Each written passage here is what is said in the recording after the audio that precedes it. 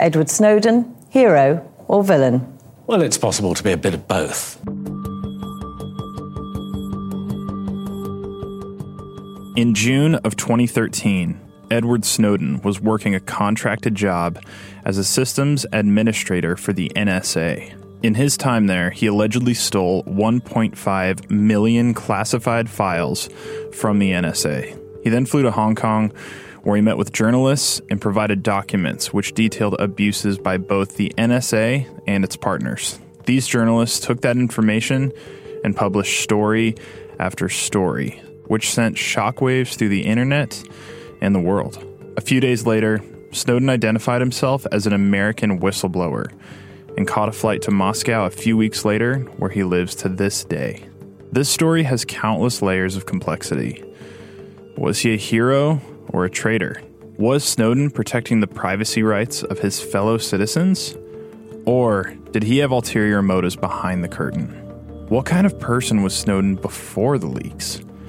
And what will this end up costing the United States when it's all said and done? This is the story of Edward Snowden, the man behind the biggest information heist in history.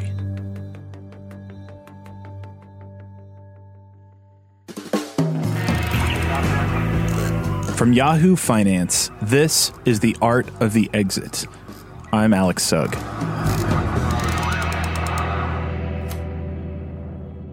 You were early on the scene with Edward Snowden, so maybe tell me what was going on with you. You were writing about the whole situation. You also uncovered a lot as it was starting to progress. So maybe just tell your story.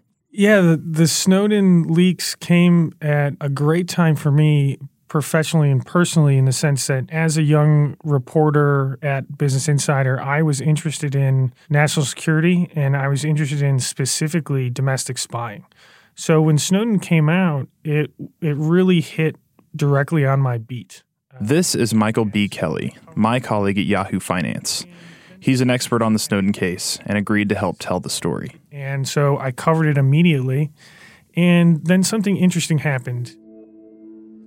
The leak started on June 5th, 2013, and he identified himself on June 9th, Hong Kong time. Then 2 days later, after he identifies himself, Edward Snowden, American whistleblower, he gives an interview with the South China Morning Post. He also provides documents to that reporter, Lana Lam, and those documents were actually detailed operations against China, as opposed to domestic surveillance activities of the NSA, which was the big kind of reveal of the Snowden documents. When he gave that interview saying, I have more documents, I have to go through them all, I did not provide these documents to the journalists before, and the actual details of the documents were foreign intelligence operations of the U.S. against China, it piqued my interest in a different way. And when I asked an expert, a cyber expert who had worked with NATO to put together the international rule book called the Talon Manual for Cyber Operations, he said, yeah,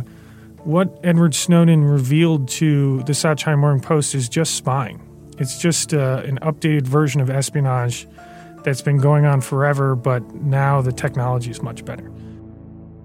At that point, my mind kind of went on parallel tracks where it was obvious that the early Snowden leaks had exposed something that was important for American society and started a privacy discussion that continues to this day. There was also this aspect of, well, why is he also leaking this information that doesn't really have that same public interest in mind, and it really is only helpful to the people he's leaking it about, namely the Chinese government. And even Glenn Greenwald, who was the main and most aggressive journalist on the Snowden case, and who one of the three journalists that Snowden really worked with and provided documents to, he was asked by a reporter at the time, and he said, yeah, basically paraphrasing that if he had to guess, it would be that Snowden was trying to ingratiate himself to the people of Hong Kong and the authorities. And that in itself is a recognition that Snowden was no longer acting out of altruism. He was that was a very selfish act in the sense that he was trying to save himself from being caught by authorities or handed over to the U.S. And so that added an extra element to the whole story. So was everybody else seeing this divergence? Like you said, these two parallel tracks, trains of thought almost, of like he's a good guy on one side and a bad guy on the other side? Or was that unique to something you noticed then that maybe others hadn't? There weren't that many people who noticed it. If you speak to former government officials at the time, they certainly noticed it. They knew the difference between those two pieces of information. William Binney, who was a mathematician at the NSA for 30 years, he ended up quitting right after 9/11 because he believed that there were abuses being committed. He actually came out after Snowden leaked that information to the South China Morning Post and said, well, he's transitioning from a whistleblower to a traitor, which is a pretty wild statement. And a couple years later, I actually asked Bill Binney about that statement, and he said, when pressed, he said that he stood by that statement. Wow. And Binney's kind of a hero to Snowden, so that's a fascinating aspect. But for the most part, in 2013, those leaks, the initial ones really just rocked everyone, and they kept coming. There was a really good story developing, which was Edward Snowden, the whistleblower, the champion of privacy and everyone's freedoms, that was really the dominant story. And so this subtext that there was this other element to it didn't really catch on at the time. That subtext Michael is referring to has become the most interesting part of the story to me. When looking at motives, it always just comes down to the person. Who was Edward Snowden before he began handing over those documents? Was he a brave patriot, willing to put his whole life on the line to create more transparency in the U.S.? Or is there something else behind these actions? The only way to get any clear direction is to look at Snowden's life before the leaks. Why don't you tell me what you know about him, what made Edward Snowden the way he is? Yeah, that's a really fascinating part of the story, and it's a different part of the story, but it's part of the story that becomes important when evaluating intent. Why does anyone do anything? We are the end of all the actions that we've taken before now, and we are created by the context in which we grew up. Edward Snowden, born in 1983, so depending on where you put the cutoff of millennial, he's right there. He's one of the original digital natives. He liked computers. He was very good at it. He took to it very well. He grew up in North Carolina. For a time, lived not far from Fort Meade, where the NSA is based. He grew up in a government family. His mother works for the courts. His father worked in the Coast Guard. He had a tough teen years. He dropped out of high school when he was about 15, and he says it was because he got mono and just didn't go back. His parents got divorced when he was 17, going on 18. And he was basically, at that point on, socializing mostly on the internet, on these Ars Technica forums. So the first time he logged on was December of 2001. Over the next 10 plus years, he is on and off, but on those forums. His last post is right before he allegedly started stealing documents. You learn a lot about his personality. He calls himself an indoor cat now when he lives in Moscow because he's just on his computer all the time. Gotcha. Okay. You said one thing that I want to kind of dig at. When he dropped out of high school because he claimed to have mono. You say that saying, like a lot of people get mono, and it doesn't take them out of high school necessarily. What do you think was the real story there? Like what caused that, you think? It's impossible to say based on what we're going on in terms of these online artifacts of his posts online. He rails against institutional schooling. He doesn't like the system. He never liked the system, whatever system he's in.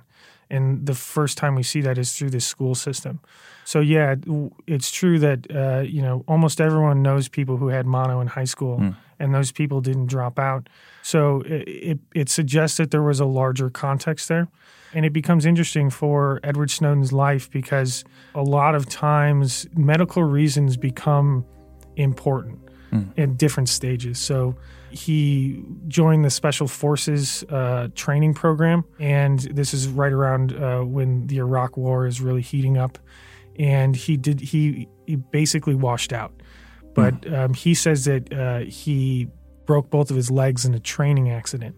So there's another medical reason for him to leave this institution, this different institution. And people his medical records haven't been published because that's a privacy thing. But the official reason for him leaving was an administrative discharge, wasn't a medical discharge. And if you talk to former officials, that's kind of a big difference. Right. So even if he would have broken his legs, if he wanted to stay in the program, he could have. Just like if you get mono in high school and you want to stay in high school, there are ways that they can accommodate, even in the military. Right. And most famously, when he left the NSA in Hawaii to go to Hong Kong with all his documents, he told his boss that he had to go to a doctor because he had epilepsy.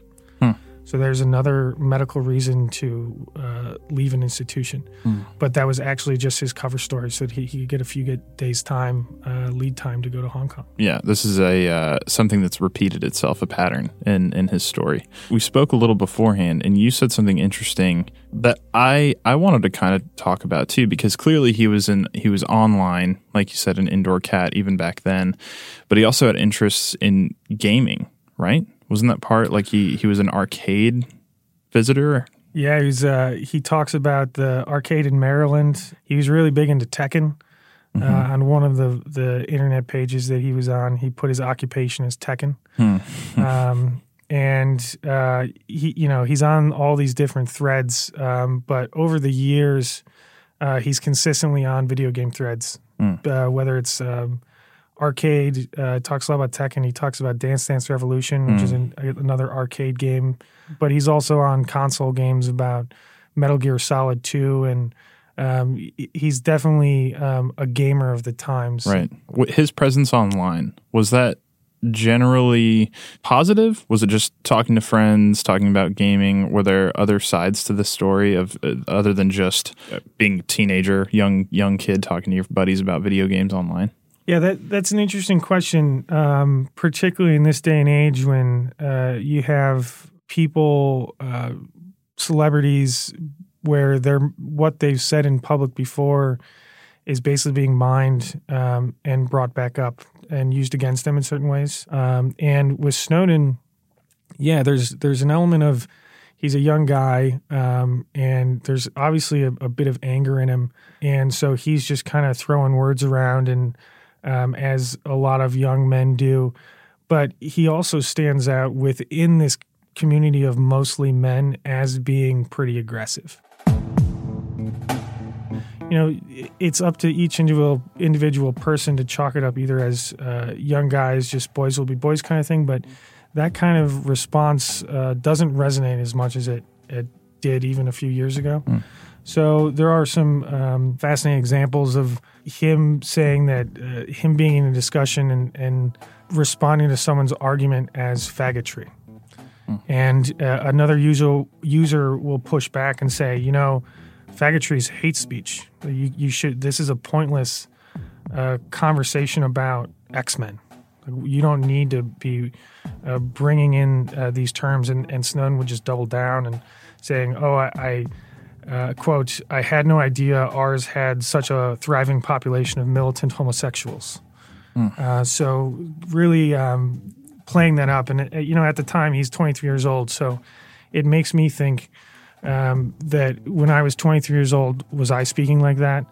No, I wasn't online like that either. But it makes it interesting that he kind of has this history himself of words he used that we can evaluate within the context of the time. Maybe walk me through what's going on with him while he's in his contract, the one where he's actually beginning to gather information, maybe right before he actually starts stealing it, or when he says he starts stealing. At one point he said, when I think it was to NBC, he said that when he washed out of the Army Special Forces program, he had to find another way to serve. He got a job at a facility on the campus of the University of Maryland as a security guard, and it was actually it's a kind of a language school, and so it's technically a DoD facility, and he was basically an NSA security guard. working the night shift for a few months, and he had to go through the security clearance process. And then he worked as the security guard for 5 months or so. And when he left that job, he took with him a very valuable thing, which is a security clearance. And so once he had a security clearance, he's basically known to the system. And so he applied reportedly at a job fair. He applied to the CIA and got picked up despite not having traditional schooling. Right. I was going to say he dropped out of high school. It's pretty wild that he was able to land such a great job with, Yeah. And, it depends who you ask. Some formal officials say that he had to have some pull, like ask his grandfather, who was a rear admiral who had worked on Joint Task Force with CIA and FBI and was connected. Or Mike Morrell, the former acting director of the CIA, in his book says that post 9/11, the CIA needed telecommunications analysts. They needed people. And it's clear that Snowden definitely knew computers and definitely knew this stuff. So wherever you fall on that spectrum, he got hired by the CIA. Basically, throughout his time at the CIA, we know from interviews with his superiors that were published in a declassified assessment in December 2016. He was basically clashing with superiors from the beginning of this training program. He thought that he knew better than his superiors in certain ways, and he had a habit of CCing people much higher on the food chain. Okay. And this is another trend of Edward Snowden, like the medical thing. He did this several times in his time in the CIA and the NSA, where so he's bringing in the boss's boss kind of thing. Yeah, at one point according to this assessment, he CC'd someone who was the head of the CIA directorate overseeing what he was doing, and it put that person was one of a couple dozen highest CIA officials, and he was a trainee. But he thought that the situation wasn't being handled well, so he was going to CC someone who he thought could handle it. A memo written in September of 2008, where Snowden's CIA superior described him as an energetic officer with a plethora of experience on Microsoft operating systems, who also, quote, often does not positively respond to advice from senior officers, does not recognize the chain of command, often demonstrates a lack of maturity, and does not appear to be embracing the CIA culture. Snowden's life has clear patterns. He struggled within systems and pushed back against authority. As Michael mentioned, Snowden's antagonistic online personality, along with his struggles with superiors at work, give a snapshot into what he was like. Now, is that proof that he is a villain without a heart? No. But it is proof that he could be a very difficult man to be around, and that he had problems living within a system that he didn't control. After the break, we go through the details of how Snowden was stealing information, and what this case ended up costing the United States. Snowden is said to have stolen around 1.5 million classified files from the NSA before fleeing to Hong Kong. I asked Michael, how exactly was he able to do it without being noticed? I want to know how Snowden was doing this. Like, I kind of picture he's headed to the office, he's like, has pockets full of hard drives, and he's just like plugging them into computers left and right and just stealing stuff. I know that's silly and probably an unrealistic idea of what was going on. Can you tell me how practically he was taking these files and these documents? Yeah, so it definitely wasn't as presented in the Oliver Stone film, where he kind of just had one thumb drive and he stuck it in for a few minutes and then put it in a Rubik's Cube and walked out. This was pretty systematic. The way that it was described to me by people with knowledge of the matter was that he was clever. It wasn't, people use the word hack, but he really used a few workarounds, and he was smart about what workarounds he had and the access that he had for him to devise a system that worked for him. And the best we know about this is from the House Permanent Select Committee on Intelligence They released a report in late 2016, basically a review of the disclosures. They say here that he used several methods to gather the information. As they do with the tone of this document, they add, quote, none of which required advanced computer skills. And I think that's kind of an unnecessary jab. I think this was pretty smart. People who are experts said that this was clever. So sure, it didn't require full state level style hacking as we would think of it, but this was pretty clever. So what he did was, part of his job was to collect files and move them. And so one of the basic things he do was just a scraping tool that allowed him to collect a bunch of files, which he was able to do through his system administrator privileges, and start pulling files. And that is an easy way to do it because it's passive collecting of those things and lists. The other thing that he was able to use his system administrator privileges for is access to personal network drives, apparently. So he could copy what was on colleagues' drives because that was part of his job. And there are people who admitted to providing him with a password in the course of his duties. He could use that password, but he could also use them for nefarious purposes to get more data and copy anything of interest. One fascinating anecdote in here is at some point in 2012, a fellow system administrator noticed that his personal drive used significantly larger amount of memory than most other employees and asked him what he was doing. Snowden responded that he was downloading system patches for NSA Network, a task that was consistent with his job responsibilities, and then the next line is redacted. So he was able to kind of use his day-to-day job to mask the fact that he was actually moonlighting and stealing these files. Right, so just to clarify that last point, someone saw him with a much fuller drive than normal and asked him about it, and he had a quick cover-up, essentially. Yeah, he was able to brush it off. And really the most interesting thing in this report that it explains is they allege, and this is mostly from an NSA security official, which is what makes this document so interesting. As a system administrator, he did a lot of stuff in the back end, and he devised a system where he was actually had access to another machine.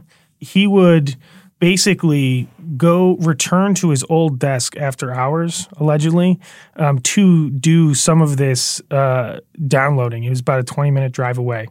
And so he's driving back and forth at night to his old desk. And what they allege in this document is that his new job didn't require him to visit that old building.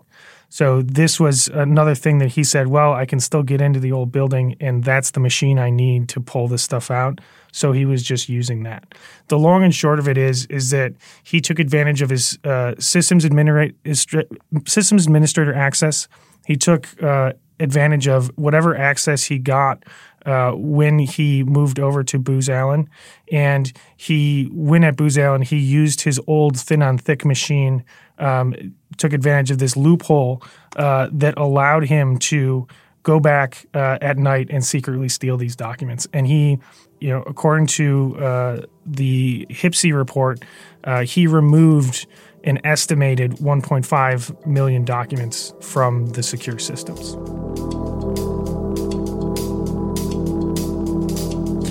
You said to me when we were first discussing the story, this could be considered the most notorious intelligence heist of all time, and especially the fact that he essentially has gotten away scot-free for the most part.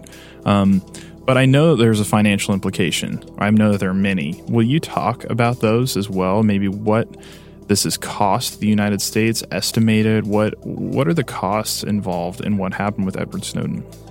Yeah, there are a few different costs in terms of there's the cost of the resources spent by the NSA and the FBI in terms of trying to track him down and work this case. The NSA, we know from the black budget that Snowden leaked and was published in the Washington Post, that their budget is about $10 billion a year, and they were moving resources around to do that. So there's the cost of that. There was the cost of reputational damage to U.S. companies after this, because it was basically people started thinking that the U.S. government could tap into your Facebook. That was like this simple person the simple explanation that people would understand if they weren't really following the news, but they'd heard about it. They thought that the U.S. government could get into all these companies, which was not the case. It was nowhere close. But these big tech companies do have a law enforcement relationship. So they took reputational damage. And there was a great paper in February of 2017. It was updated by Microsoft Research Office. And they kind of looked at all the existing estimates of how much money was lost. And they said that the expected losses to the U.S. cloud industry were at least $18 billion. That's one kind of quantitative figure on it. This paper makes a really fascinating point in that for these individual companies, they had to spend money to harden encryption. They had to win the trust back of their customers. And so they spent some money kind of investing to create more solid structures. And that's arguably a good thing. The Apple leading the way in terms of encrypted phones. But it was Edward Snowden forced the hand. And then current day and looking now, there's the fascinating aspect of Huawei. Huawei being a Chinese telecom company that's the U.S. alleges is very close to the Chinese government, and they're the world's leading telecom equipment provider. And so the worry is that they could access other countries' systems simply by having backdoors in their telecom equipment. The U.S. is fighting a very high stakes diplomatic kind of battle right now, banning Huawei from the U.S. and trying to lobby allied governments to not use this. And one of Huawei's defenses against U.S. accusations is, oh, well, just look at what Edward Snowden showed us. The U.S. government is the one doing this. We're not doing this.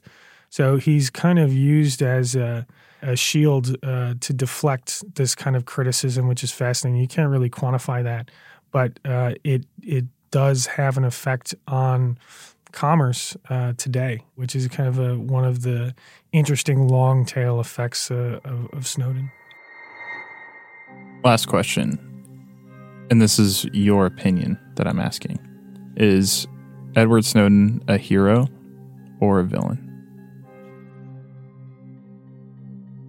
So sometimes I think about a story that I wrote covering this in the summer of 2013. And the headline is Edward Snowden is both a patriot and a traitor. And I think that story has aged pretty well. The basic thesis of it was that he's a patriot for exposing, providing evidence of post-9/11 domestic surveillance activity. That moved the ball forward in terms of the conversation of post-9/11 abuses. And there's that transparency argument that's really there's a commendable part of that and the reforms that have come out after that. And then there's this other shoe about all the rest of the stuff. And I'm really ambivalent because I think that both of those things can be true.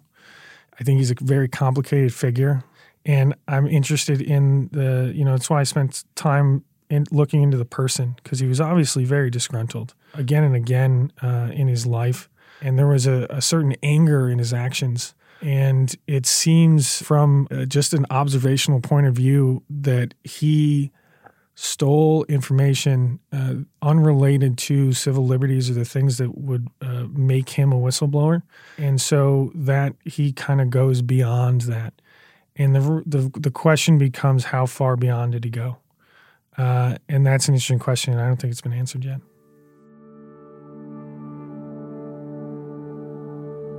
So we could do one of these episodes just on the colorful words used by the true hoo-ha. Snowden's alias on the Ars Technica forums between the years 2001 and 2012. And one of my favorites is from June 12th, 2008. So this would be right before Edward Snowden turned 25. And he's working for the CIA at the time. And he writes he starts a forum post, and it's titled, Okay, this is getting real. I had a vision. And so the post reads, I woke up this morning with a new name. I had a vision, a dream vision, a vision righteous and true. Before me, I saw gamers shrouded in the glory of their true names. Step forth and assume your name in the pantheon. It's always been there, your avatar's true name. It slips through your subconscious, reveals itself under your posts, and flashed visibly in that moment of unrestrained spite. In the indulgent tea bag. You've felt it, known it, recognized it. Now realize it. I woke up this morning with a new name. That name is Wolf King. Wolf King Awesome Fox. And it's just a really fun and interesting post that captures a lot of Edward Snowden's personality. And even if you break down the etymology of this name, Wolf King Awesome Fox, it has this kind of voraciousness to it. It has this kind of illusions of grandeur to it, and that's exactly who his personality was online. So, people say that Edward Snowden is related to the true hoo-ha. That would be his alias, but really, Edward Snowden's true alias is Wolf King Awesome Fox.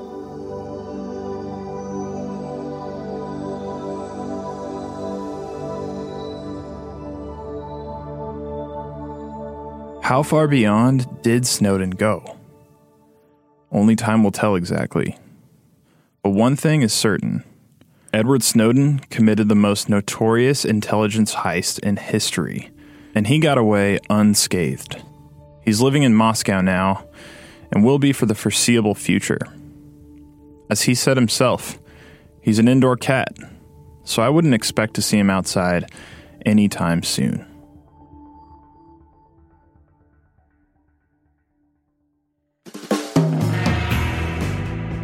The Art of the Exit is produced by Yahoo Finance at our studios in New York City. This episode was written, edited, and produced by me, Alex Sugg. Thank you to Michael B. Kelly for your time and walking us through all the details of the Snowden story. If you enjoyed this episode, please head over to Apple Podcasts and leave us a 5-star rating and review there, and share the story with your friends. We'll be back soon with another new episode, so until then, thank you for listening to The Art of the Exit.